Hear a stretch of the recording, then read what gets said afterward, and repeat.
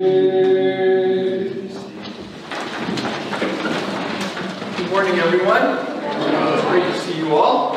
And those of you who are joining us on our online stream this morning, we thank you for being with us as well. Just as a friendly reminder, after the sermon, of course, we will celebrate the Divine Liturgy of St. Basil the Great. Right? Because we celebrate the Divine Liturgy of St. Basil the Great during the 5 Sundays of Lent. Why? Why don't we continue to celebrate St. John Chrysostom's liturgy? Because if you look at the prayers of St. Basil's liturgy, they are more penitential. And we are in a penitential period being in Great Lent. Therefore, the blue books that you have in your pews, the prayers are totally different. The petitions are the same, but the prayers are totally different. So I just want to give you a heads up on that. Of course, if you follow us online on Aegis Initiative, the prayers are there. In their totality.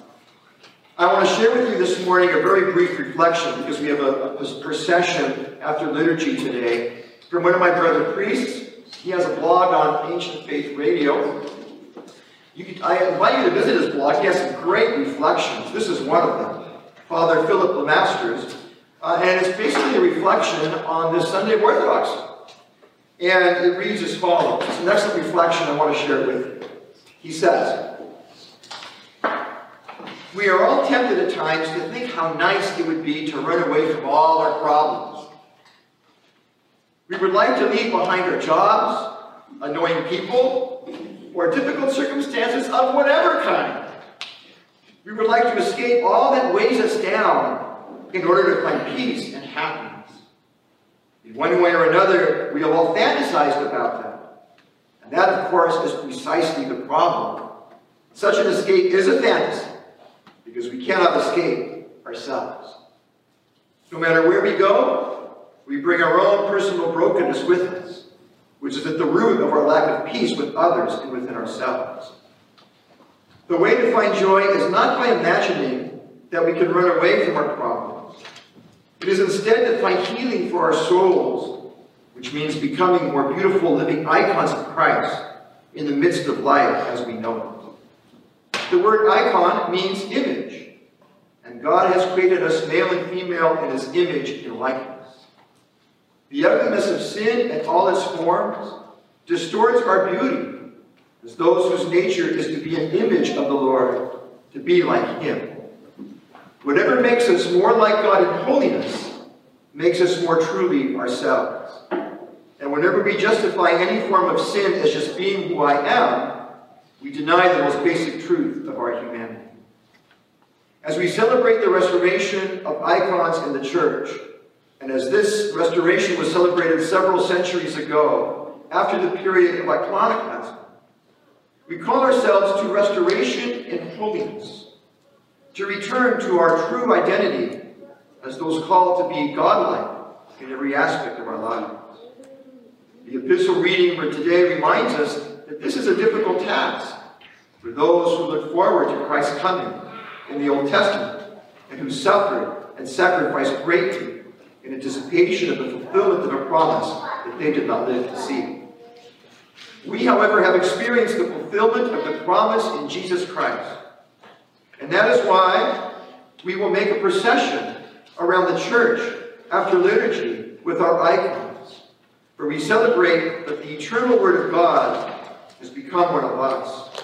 Christ coming in, God coming into history, entering fully into our fallen world and humanity in order to restore us to the great dignity for which he breathed life into us in the first place. The icons reflect the truth of the Incarnation. They provide signs of hope that people like you and me, with all our problems and limitations, may enter into the holiness of God from the depths of our souls, even as we live and breathe in the world as we know it. With flesh and blood like anyone else, in the midst of great threats, difficulties, and temptations, the Savior offered himself fully in free obedience. Through the mystery of his death and resurrection, he has made it possible for us to share personally in his eternal life. In the season of great and holy Lent, we open ourselves more fully to his gracious healing of the human person through humble prayer, acts of mercy toward the needy, fasting, and repentance.